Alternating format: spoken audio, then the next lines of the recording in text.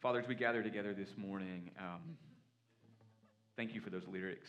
Thank you for that reminder that what we just sang is my story. It's all of our story, that as I ran my hell-bound race, indifferent to the cost, you looked upon our helpless state and you led us to the cross. Father, thank you for your grace and the way that you sought us out, the way that you revealed your son Jesus to us. Thank you for that great truth that Jeff shared with us, that we are co-heirs with your son Jesus, not for any reason other than your grace, your love, your sacrifice.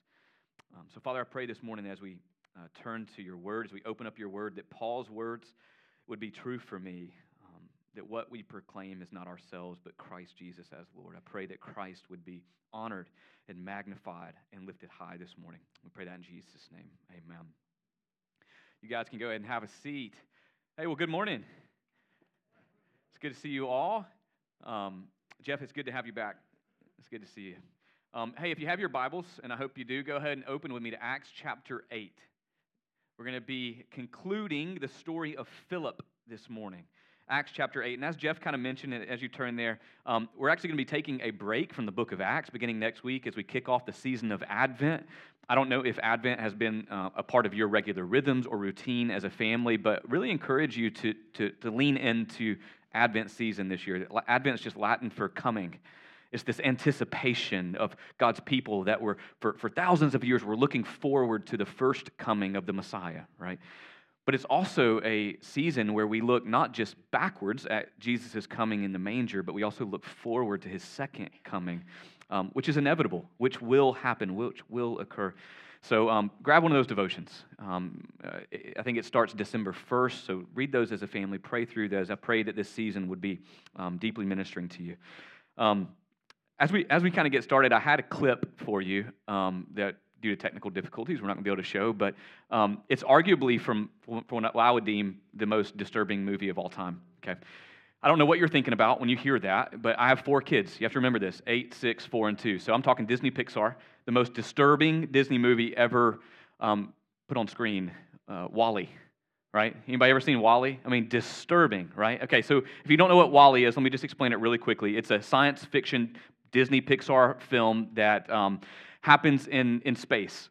So Earth has been so trashed by our ability to mass consume that it's no longer habitable. So the remaining humans, they evacuate to outer space. But what's crazy in the clip I wanted to show you was in this clip, there all these people, due to the weightless environment of space, but also due to this mass consumerism, they're no longer physically using their bodies. They live in these lazy boys. It's disturbing, okay? They live in these lazy boys, and everything is brought to them by these bots, by these robots. They don't physically exert themselves at all, okay? And what I've learned is when you don't use your body, you medical people in the room know this, it leads to what we call atrophy, right? It leads to atrophy. So medical people, you don't need this definition, but I did, so I Googled it, and let me share it with you. Atrophy is the loss or the thinning of your muscle mass and your strength. It can occur to a variety of reasons: malnutrition, age, genetics, or just simply a lack of physical activity. In fact, as I researched atrophy, the leading cause of muscular atrophy is simply disuse. It's a sedentary lifestyle, okay? And in this movie, they're just cruising along in their lazy boys, and they're busy. There's actually a scene where there's 2 guys talking to one another on FaceTime, and they're sitting right next to each other in 2 lazy boys, okay? It's a very disturbing movie. You should not see it. I'm not endorsing it at all. But my kids like it. And that disuse, as they're laying in their lazy boys, it leads to atrophy. So this guy's in this lazy boy, and he falls over, and he cannot get up. He doesn't have the muscle mass or the strength to get up, and it's due to atrophy. But do you know what the remedy is for muscular atrophy? Yep. Anybody? Working out. Physical exercise. The remedy for muscular atrophy is physical exercise. Okay, so as I was preparing for this sermon this week, as I was reading through the story of Philip, I know that many of us do not suffer from physical atrophy, but I think the reality is we're all prone to spiritual atrophy, right? We're all prone to mass consumerism. Even good things, right? We hurry along in our comfortable proverbial lazy boys, and we run from Bible study to Bible story. We listen to podcast after podcast. We read Christian book after Christian book, and all that content without exercising that faith, right, leads to this spiritual atrophy. And what's even worse is often our consumerism is not Christian content, right? We put our faith in Christ. We say that we're converted. We believe that we're believers, but yet we continue to gorge ourselves on the delicacies of the world, right? It leads to spiritual atrophy. Always consuming, yet never exercising our faith leads to spiritual atrophy. But do you want to know what the remedy to that is? Exercise. It's exercising our faith. And y'all, I don't want you to mishear me. What we have in our church, what you guys provide in our church is a hunger. There's a general hunger for the Word of God that is really building this church, right? There's a hunger for podcasts and for Christian books. And y'all, I just want to say we need more of it. We need to fill our mind with things that will renew us and transform us. But I do not want us to be a church that's always consuming and not exercising. We have to remember, as Paul writes to Timothy in 2 Timothy, all Scripture is breathed out by God, and it is profitable for teaching, right? It's profitable for our growth. But we have to remember the end of that verse says it's also profitable for training in righteousness, that the man of God may be equipped for every good work. The inspiration of Scripture isn't just for us to consume. It equips us. It trains us for every good work, for our exercise. Okay, so that's what we're going to look at today. In the study of Philip, we're going to look at spiritual exercise, the remedy for our spiritual atrophy. So, Acts chapter 8, verse 26. Let's begin there. Now, an angel of the Lord said to Philip, "Rise and go toward the south to the road that goes down from Jerusalem to Gaza. This is a desert place." And he rose and went. And there was an Ethiopian, a eunuch, a court official of Candace, queen of the Ethiopians, who was in charge of all her treasure. He had come to Jerusalem to worship and was returning, seated in his chariot, and he was reading the prophet Isaiah. And the Spirit said to Philip, "Go over and join this chariot." So Philip ran to him and heard him reading Isaiah the prophet and asked, "Do you understand what you're reading?" He said, "How can I unless someone guides me?" And he invited Philip to come up with him. Now the passage of the scripture that he was reading was this: "Like a sheep, he was led to the slaughter. Like a lamb before its shearer is silent, so he opens not his mouth. In his humiliation, justice was denied him. Who can describe his generation? For his life is taken away from the earth." Verse 34. And the eunuch said to Philip, "About whom, I asked, does the prophet say this? About himself or about someone else?" Then Philip opened his mouth, and beginning with this scripture, he told him the good news about Jesus. And as they were going along the road, they came to some water, and the eunuch said, "See, here is water. What prevents me from being baptized?" He commanded the chariot to stop, and they both went down into the water, Philip and the eunuch, and he baptized him. And when they came up out of the water, the Spirit of the Lord carried Philip away. The eunuch saw him no more, and he went on his way rejoicing.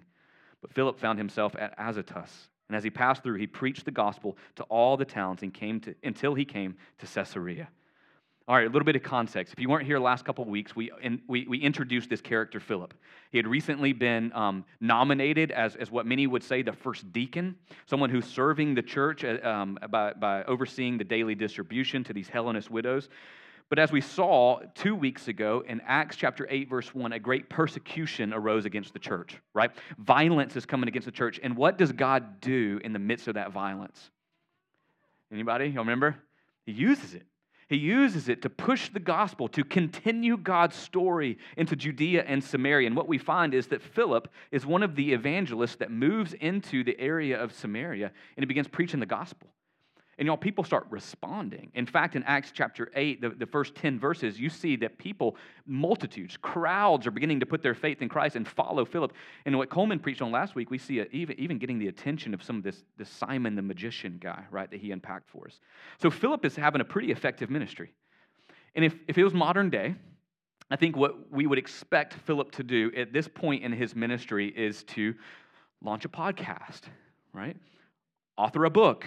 Scoop up the domain name of philiptheevangelist.org, right? Start building his brand, maximizing his platform, really trying to expand his ministry. That's what we would expect to find. But what happens?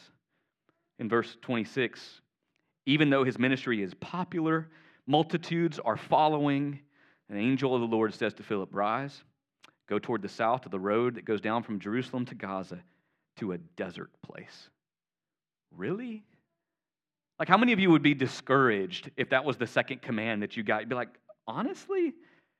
I would say, I'd probably be thinking, have I not been faithful? Have I not been faithful to these little things? I mean, I served the tables, I oversaw the daily distribution. Now I've got this thing going on in these leading cities of Samaria. I'd be pretty discouraged. But Philip wasn't. Verse 27, he just rose and he went.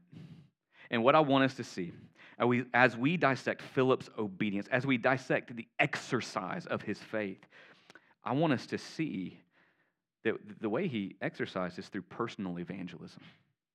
Right? How many of you, your palms just started sweating immediately, right? I just lost half of you. When I talked about personal evangelism, you're like, no, that's not for me, okay? I get it, but I don't want you to be there. I don't want us to be spiritually atrophic. I don't want us to be a people that just constantly consumes, but when we have opportunities to open our mouth, to exercise our faith, that we back away from it. Because, church, I just don't think there's anything that can reinvigorate a faith or light a fire in a faith like opening our mouth and communicating the good news of Christ. It'll do it for you. So I don't want you to check out. I want you to hang in there, because far from leaving you feeling condemned, I want you to leave feeling equipped, feeling empowered. And what we see in the obedience of Philip are 4 principles. You knew I was going there, okay? Here's the outline. 4 principles of personal evangelism that can get us up, get us moving in the exercise of our faith. And they're going to be easy to remember because I'm going to follow an acronym called FISH. Right? Fish, F-I-S-H. We are commanded, all of us, to be fishers of men and women. So I want to teach us and equip us on how to fish.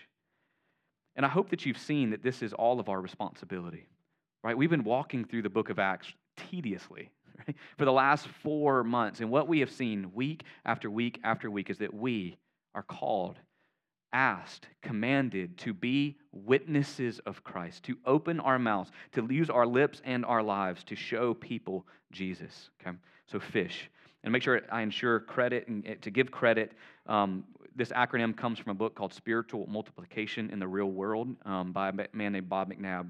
As missionaries, we used it frequently, and I found it to be a really, really good acronym. So fish. Let's start with F. The remedy for our atrophy begins with find. Okay, begins with finding. We have to find people that we can actually share the gospel with. Let's see how this happened with Philip. Verse 26. An angel of the Lord said to Philip, "Rise, go toward the south to the road that goes down from Jerusalem to Gaza." Initially, what we see in the life of Philip is that Philip was divinely directed. Okay, that's subpoint A. Philip was divinely directed. We see at the beginning of Acts chapter 8 that he was divinely directed through circumstances. Right? His circumstances, the persecution that arose against the church, divinely directed Philip into Samaria to preach the gospel. Okay? So he is divinely directed by circumstances, but here we find him divinely directed by an angel. Have anybody seen or talked to an angel that you're aware of? Okay? I pray for it, but it's eluded me. I don't think that I've seen an angel. But what we know from Hebrews chapter 1, verse 14, is that angels are ministering spirits sent out to serve for the sake of those who are to inherit salvation. That's Hebrews. So this angel comes up to Philip and says, hey, go south. Head to a desert place. That Greek word desert is desolate place. It's a road south of Gaza where you would not expect to see any travelers, okay? This is a desolate desert place. And what blows my mind about Philip's obedience is that he received no further instruction, right? All he got was go to the desert. And what we see in verse 27 is that Philip rose and went. Like Paul, he was not disobedient to the heavenly vision. Like Abraham, he went out not knowing what was ahead of him. And what I want us to see in this find is that God is the initiator and the orchestrator of personal evangelism. Do you hear that? God is the initiator of personal evangelism. So often we get so scared and fearful of sharing our faith because we think it has to be dependent upon us. It's not. It starts with God. God is the initiator of personal evangelism. He divinely directed through circumstances. He divinely directed Philip through an angel. We see later in the text that he divinely directs Philip through the inner voice of the Spirit, telling him to go up and approach this man's chariot. But what I want us to see is that God's the author. He's the initiator of evangelism. But Philip was subjected or obedient to that direction. So for us this morning, are we? Are we obedient to divine direction? Do we view our circumstances, like Philip must have, as divinely orchestrated by God?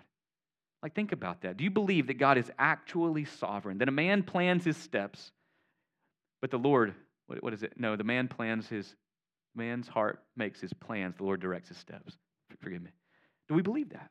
Do we believe that God is sovereign over our circumstances? Did you move here for a new job? Do you believe that your relocation is God's divine direction in your life? The restaurant that you're going to eat at after church? Can you view that as God's divine direction in your life? The playground you take your kids to play at, the supermarkets we tend to shop at, do we view our circumstances as being orchestrated by God's divine direction? So that's what I want us to see. God is the initiator. He gives the direction. But secondly, notice where it led Philip. It led to a divine appointment. It led to a divine appointment. Philip rose and went, verse 27. And who did he meet there? There was an Ethiopian, a eunuch, a court official of Candace, queen of the Ethiopians, who was in charge of all her treasure. He had come to Jerusalem to worship and was returning, seated in his chariot, and was reading the prophet Isaiah. Y'all, put yourself in the narrative. Like, think about how uncanny this would have been. Out there in a desolate place where hardly any travelers are known to be, you find somebody. But not just anybody, the finance minister of the kingdom of Ethiopia. Right? If this is a 500-mile journey one way for this guy.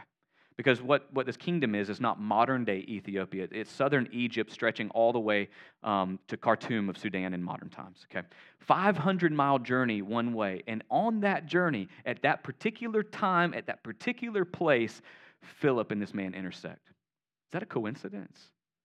No, this is a divine appointment. It's a divine appointment that is orchestrated by nothing other than the extravagant love of God. Really think about this. The extravagant love of God led these two to intersect. This is a love, as we see in Luke 15, that leaves the 99 to go after the one. This is a love that would light a lamp and sweep the house and search diligently for one lost coin. This is a love, as we see in the prodigal father, that has compassion and runs and embraces and kisses his long-lost son. The extravagant love of God leads to these divine appointments. And y'all, this is a love that fulfills all of its promises. Because as I was studying this week, I realized in Psalm 68:31, we read this promise in the Psalms. Nobles shall come from Egypt. Cush is the kingdom of Ethiopia. When we read about Cush in the Old Testament, it's the kingdom where this man came from. Cush shall hasten to stretch out her hands to God. Even the Old Testament was foretelling that someone from Cush would stretch out their hands to worship God. Only the love of God would orchestrate such a divine appointment. And he does it all the time. Church, we are seeking spiritual exercise through personal evangelism, but we have to get out there to find. But I don't want you to leave thinking it is all dependent upon you. I want you to leave believing and trusting that you can never out-seek God. He is the ultimate finder. He's constantly given divine direction, leading to divine appointments, all driven by his extravagant love for you and for those that you're going to meet. Even such a one as an Ethiopian eunuch. Right? A eunuch is someone who is set apart, ancient times, for royal service. Someone who had been castrated in an attempt to ensure that that person, as he serves the royal kingdom, could never usurp the throne because they could never establish their own dynasty through their own lineage. Even someone like that, God would go out of his way for to set up this divine appointment. That's extravagant love. And just think about it for a second. Is that not your story? Like, is that not your story? Is that not all of our stories? I was invited to a church camp right after I graduated from high school. Full disclosure, was way more interested in the rec events and the girls that were attending than the God that was there being worshiped, okay? July 3rd, 2007, God sought me out. Sought me out. And the man that led me through the gospel presentation to make sure I understood what was going on in my heart at that time happened to be living in the city of Athens, Georgia, where I would be moving 2 days later. That man discipled me for 10 years, married Annie and I. Coincidence? No. Y'all, that's a divine appointment. That's what God does in his extravagant love. I heard a story this week of a family in our church who went to lunch just after church last Sunday. As they sat there, the waitress noticed her volunteer sticker because she was serving in our kids' ministry and asked her what church she had been attending because she just moved into town and had been praying for a church but didn't know where to go. Coincidence? No. Y'all, this is a divine appointment. There's a story in our church of a dear brother who saw some of us, but before we even launched, we were trying to do these community picnics. If you remember those at Fort McAllister, we scheduled them every day it rained, okay? It was amazing. Okay? So we're out there in the rain trying to get to know one another, and a man out there saw some of our people and wanted to know what was going on, went up and talked to one of the guys that was with us. That guy in our church befriended him, kept up with him. He attends our church every Sunday. Coincidence? No, it's a divine appointment. And here's what I want us to say about this find. Living in the middle of divine appointments, it will reinvigorate your faith. Living in divine appointments will get you up and moving. It'll get some spiritual exercise. Will overcome that atrophy.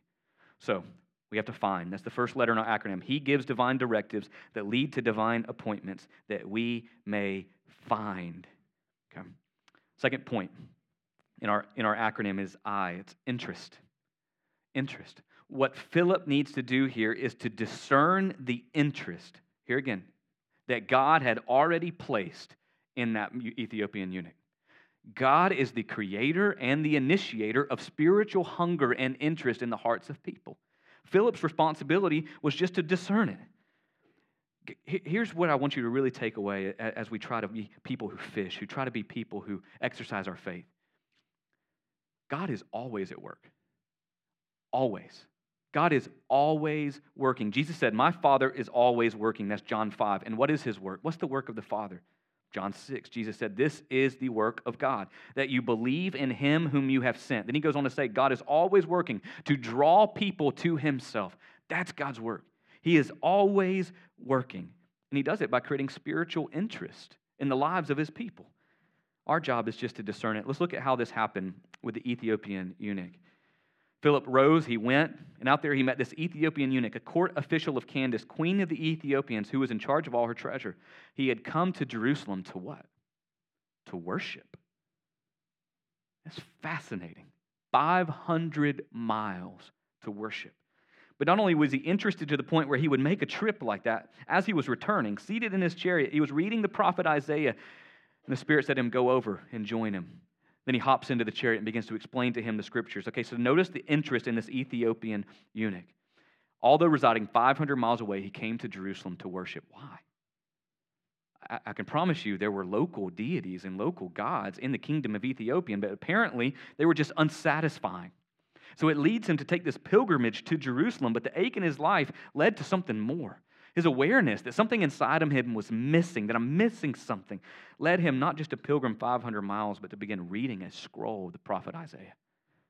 He makes that dry, hot, month-long journey. Month-long journey. This is a chariot, pulled by oxen. But here's where it really gets interesting, and hear this. He gets to Jerusalem only to learn that to his dismay, in his case, as a eunuch, full conversion, full membership into the congregation of Israel was prevented him. He was prevented from converting. He's prevented from being a proselyte. Why? Deuteronomy 23:1. It forbids eunuchs from approaching the gates of the Lord. He could visit the temple after his 500-mile journey, but he could never enter it. Think about the interest there. Think about the hunger there. Think about the dismay that he would have felt. So what does he do? He settles for purchasing a scroll of Isaiah in the temple gift shop. Takes it as a souvenir, begins to read it on his way home. His interest led to him having the humility to look at Philip and say, how can I understand this unless somebody guides me? Again, I just want to point out, y'all, this is God's work. God is at work. God is creating interest. He's piquing curiosity that makes someone's faith insatiable. They have to know. They have to know more about this. This is what God does. He's always working. Is this not your story? Think about it. Think about your conversion. Is this not the story that you had? No, of course, minus the oxen and the chariot and the scrolls and all that stuff. Is this not your story? Maybe you'd say, man, something just began to happen to me. I can't really put a finger on it. Oh, my friend, he began to change, and I began to notice that change in him, and something in me had some questions about that. I don't know why. I just found myself going to church. And instead of sleeping through it, I'm not calling out any names, okay? We're good. Instead of sleeping through it, I found myself listening. Actually jotting some notes, actually having some questions that were stated. I saw my neighbors, right? I hear this all the time. I saw my neighbors, saw how they parented their kids, saw how they lived their life. It was just different. I had some questions about that, learned that they were Christians. Heard a story this week. I was struggling in life. I just picked up the Bible, began to read, and it's like the words began to jump off the page. It's what God does. He creates interest in his people. Some of you are there right now. Some of you, just like this Ethiopian eunuch, you're interested enough to come to church. I hope you didn't travel 500 miles. If that's you, or maybe you're here with family, okay? But if that's you, I'll help you find a church closer to home. But some of you are here, interested enough to hear what would be said from God's word. Maybe you're even curious enough to start asking some questions about what you're hearing, about what you're reading. Church, I just want to say, if that's you, God loves you. God loves you and would set this up through his extravagant love, and he's creating all this interest in you. He's bringing you here to this particular place at this particular time and creating this interest so that you might have life, and life abundantly is what Jesus said. But if you're like Philip, right, and you want to start spiritually exercising and begin to fish, we just have to discern the interest. Obey that divine directive, follow that divine appointment, discern that interest. Okay? But ultimately, that's not enough. We're good at meeting people. We're good at finding people. Maybe even asking some questions to discern some interest. But at some point, we have to move to our S, share. We have to share. Okay, find interest, share. Look with me at verse 35. Then Philip opened his mouth. Right, this is kind of a deal breaker for us. Be honest. It is for me. This is where my palms start to sweat, and I just start to shut down a little bit. I get fearful. It's like, what do I say? What if I say the wrong thing? What if they ask a question and I don't know the answer to that question? Once again, let me call your attention to how God had gone before Philip. You're not alone. This is not wholly dependent on you. Your sharing is just joining God in the work that he is already doing. Out of all the Old Testament scriptures that this man could have been reading on his chariot, he's reading Isaiah 53. Right? This could have been Song of Solomon. This could have been Leviticus. He's reading Isaiah 53. There's no Christ-centered scripture in the Old Testament like Isaiah 53. So what we see is Philip just says, okay, where do I start? Okay, I'm just going to begin with the scripture that he's reading. Isaiah 53, verses 7 through 8. He begins to tell him that the sheep that was led to slaughter, that's actually Jesus who was crucified. He said, you probably heard about him in Jerusalem. It's kind of a big deal. It's getting around a little bit. Right? Like the lamb that was silent before its shearer, that was Jesus, who stood silently before his accusers. The justice that was denied him, that was all the false accusations of blasphemy against him. He was sinless, yet died the death of a criminal on a cross. He just begins with the scripture that God had him reading. But he doesn't stop there, right? Philip opened his mouth, beginning with the scripture, and began to tell him the good news about Jesus. If you read that scripture, you think, man, this guy's life was taken away from the earth. That's bad news, isn't it? And Philip goes, no. That's not bad news. Go up a couple verses. Isaiah 53, verses 4 through 6. I'm going to read it for you. Surely he has borne our griefs. He has carried our sorrows. Yet we esteemed him stricken, smitten by God, and afflicted. But he was pierced for our transgressions. He was crushed for our iniquities. Upon him was the chastisement that brought us peace. With his wounds we are healed. All of us, like sheep, have gone astray. We have turned everyone to his own way, and the Lord has laid on him the sins of us all. That's good news. That's the good news of Jesus, that the love of God sent Jesus to the cross, that he died because of our sins, our iniquities, pierced for our transgressions. But it was his death that ultimately led to our peace with God. Right? The claim of Christianity is that he died the death that you and I deserve so that we can live through faith in him for the life that we don't deserve. Right? That's the good news of Jesus. And this eunuch, I can only imagine, this Ethiopian man, just like the crowds in Acts chapter 2, after Peter preached, I can only imagine him getting pretty excited and saying, what must I do? Right? What must I do? What a question. So what does Philip do? I'm sure he just continues. Hey, listen, repent, believe, be baptized. We've seen it all throughout the book of Acts. But also believe he had to tell him, listen, you don't have to do anything. You don't have to earn this. The sacrifice of Christ for you was a gift. The claim of the gospel, y'all, hear this. We need to hear this over and over. The claim of the gospel is not do your very best, and then maybe God will accept you one day. The claim of the gospel is that at your very worst, he sent his very best so that your acceptance is purchased in Christ. Do you hear that? You don't have to clean yourself up to be accepted by Christ. He died for you. That purchases your acceptance. So that Ethiopian man, hey, you don't have to do, you just have to turn. Turn from the old way of living and put your faith in Christ. And then you can symbolize that faith in Christ with baptism, right? And that's going to lead to our last point here. Philip, after finding, after discerning interest, after sharing, we lead to our H. He helps. He helps him. How does he do that? Verse 36. As they were going along the road, they came to some water, and the eunuch said, see, here's some water. What prevents me from being baptized? How's he helping? Look at that question he asked. What prevents me? Now, why would this question need some help? Right? Remember, where had he just come from? Jerusalem.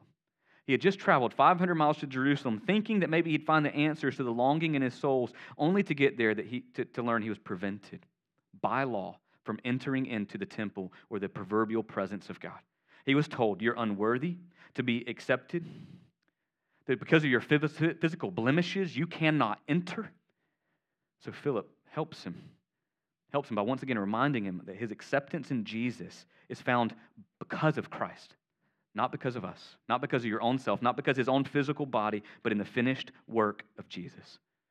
Y'all, in my experience, so many, just like this Ethiopian man at this point, they turn back. They turn back at this juncture. They're interested, but they feel that there's something preventing them. For often, it could be like this, man, it's just the shame of their past. Shame keeps us from living in the presence of God. Maybe it's a lie we believe about God, a lie we believe about ourselves, fear of what others may think about us. For many of our men, it's pride. We don't want to surrender to this Lord. We want to be Lord. Y'all, there's a number of various reasons that prevent us from conversion. What is it for you? What was it for you? What do you need help with in order to overcome these preventions? Is it the shame of your sins? That God could never simply accept you if you really knew how bad you were. Let me help you by reminding you once again of the gospel. That your acceptance is not based on you. It's based on Christ. Is it a past hurt, right, from so-called Christians? How many people do you know who have thrown the baby out with the bathwater, right? Turned their back on Christ because of some hurt of some Christians? You need help. Let me remind you of his sinlessness, even in the face of our sinfulness, our collective hypocrisy. Is it that pride? You've lived so long acting like you're a Christian, pretending like you've got it all figured out, and you worry, what will others think if I publicly convert by stepping into the water of baptism? What will others think about me? Let me help you by reminding you that of the far exceeding value in the approval of God compared to the approval of man. Y'all, we run ourselves ragged living for the approval of man. It is so much freer and more valuable to live in the approval of God. We all need help, right? There are always things, there are always questions. And I have to remind us, there are also principalities and powers that want to blind us from putting our faith in the light of the gospel. That's 2 Corinthians 4:4. But God sends Philips. God sends these divine appointments that can help us overcome those preventions. So let me conclude for us. Fish. Philip finds, Philip discerns interest, Philip shares, and Philip's health. And let's see how it concludes, because it's kind of a wild ending. He commands the chariot to stop. They both get into the water, Philip and the eunuch, and Philip baptizes him. Verse 39, and when they came up out of the water, the Spirit of the Lord carried Philip away. The eunuch saw him no more, went on his way rejoicing. But Philip found himself at Azotus, and as he passed through, he preached the gospel to all the towns, and he came to Caesarea. That is a wild conclusion, okay? We weren't here last week. We were in Northwest Georgia. My grandfather had passed away, and I prayed. I prayed for the teleportation of Philip. As I was preparing for this, I was like, this would be amazing. If we didn't have to get on I-16, right, with our 4 kids, it would be a great gift. Never happened. But it happened to Philip, okay? When he came up out of the water, the Spirit carried Philip away, and the eunuch saw him no more. I could not help but to think, I don't think the eunuch cared. I don't think the eunuch cared that he saw him no more, because he just went on rejoicing. He might have lost Philip, but he found Christ. And we don't know what happened to this Ethiopian eunuch. We read in church history from 160 AD, so about 100 years after this, many believe this Ethiopian man became the first missionary to the kingdom of Ethiopia. But we don't know that for certain. But what we do know for certain from Philip is that whether he was in the city of Samaria, in the desert place, or even all the way up in Azotus, he just kept preaching the gospel. He just kept fishing. That's what he was doing. So here's where I want to challenge you this morning, okay? For the Phillips in the room, for the Christians in the room, I don't want us to be the spiritual version of what Wally depicts, right? I don't want us to be a church that's just always consuming, yet never spiritually exercising. And there's other ways to spiritually exercise, right? There are other disciplines in the Christian faith. Maybe we'll teach a class on spiritual formation and discipline one day. But I can promise you that nothing can invigorate your faith like putting into practice personal evangelism. It'll do it. So here's what I'm going to call you to. I want you to fish. For the Christians in the room, I want you to fish. We talked about Advent. Next week, next Sunday is the first Sunday of Advent. That'll lead all the way up to Christmas Eve, because we'll be having a Christmas Eve service. Details are coming soon. From now to then, I'd encourage you to fish.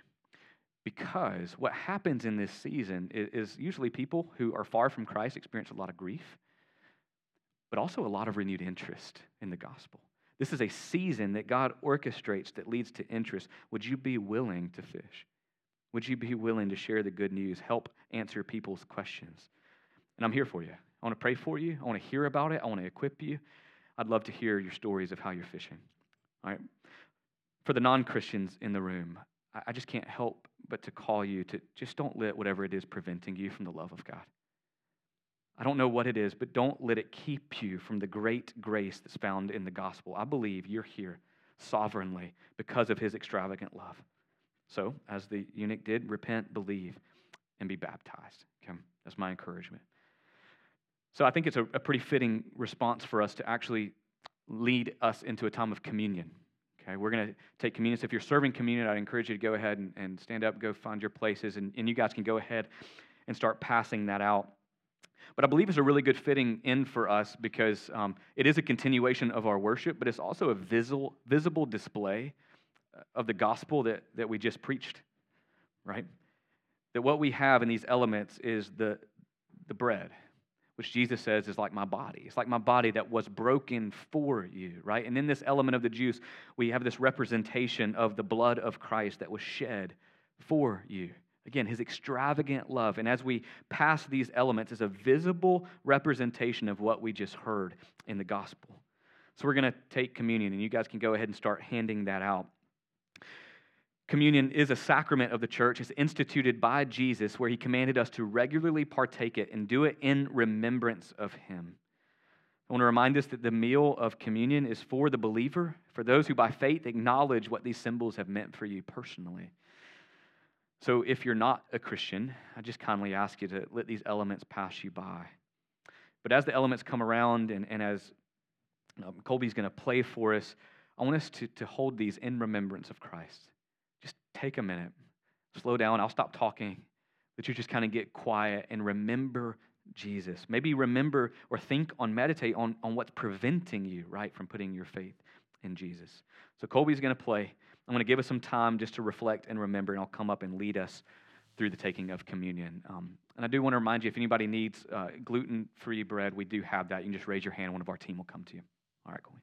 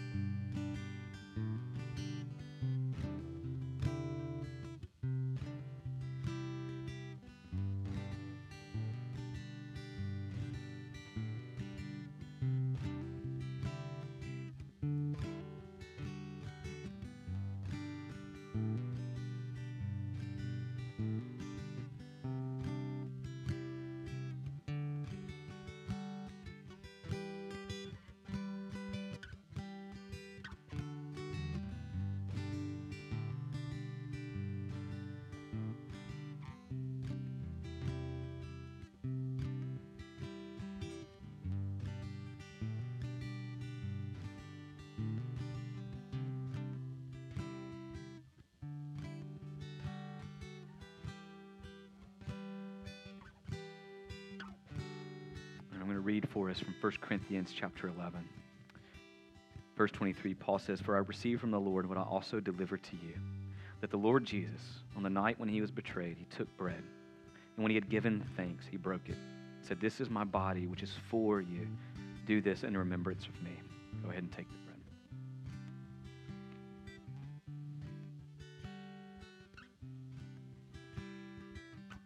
In the same way, he also took the cup, and after supper, saying, "This cup is the new covenant in my blood. Do this as often as you drink it in remembrance of me."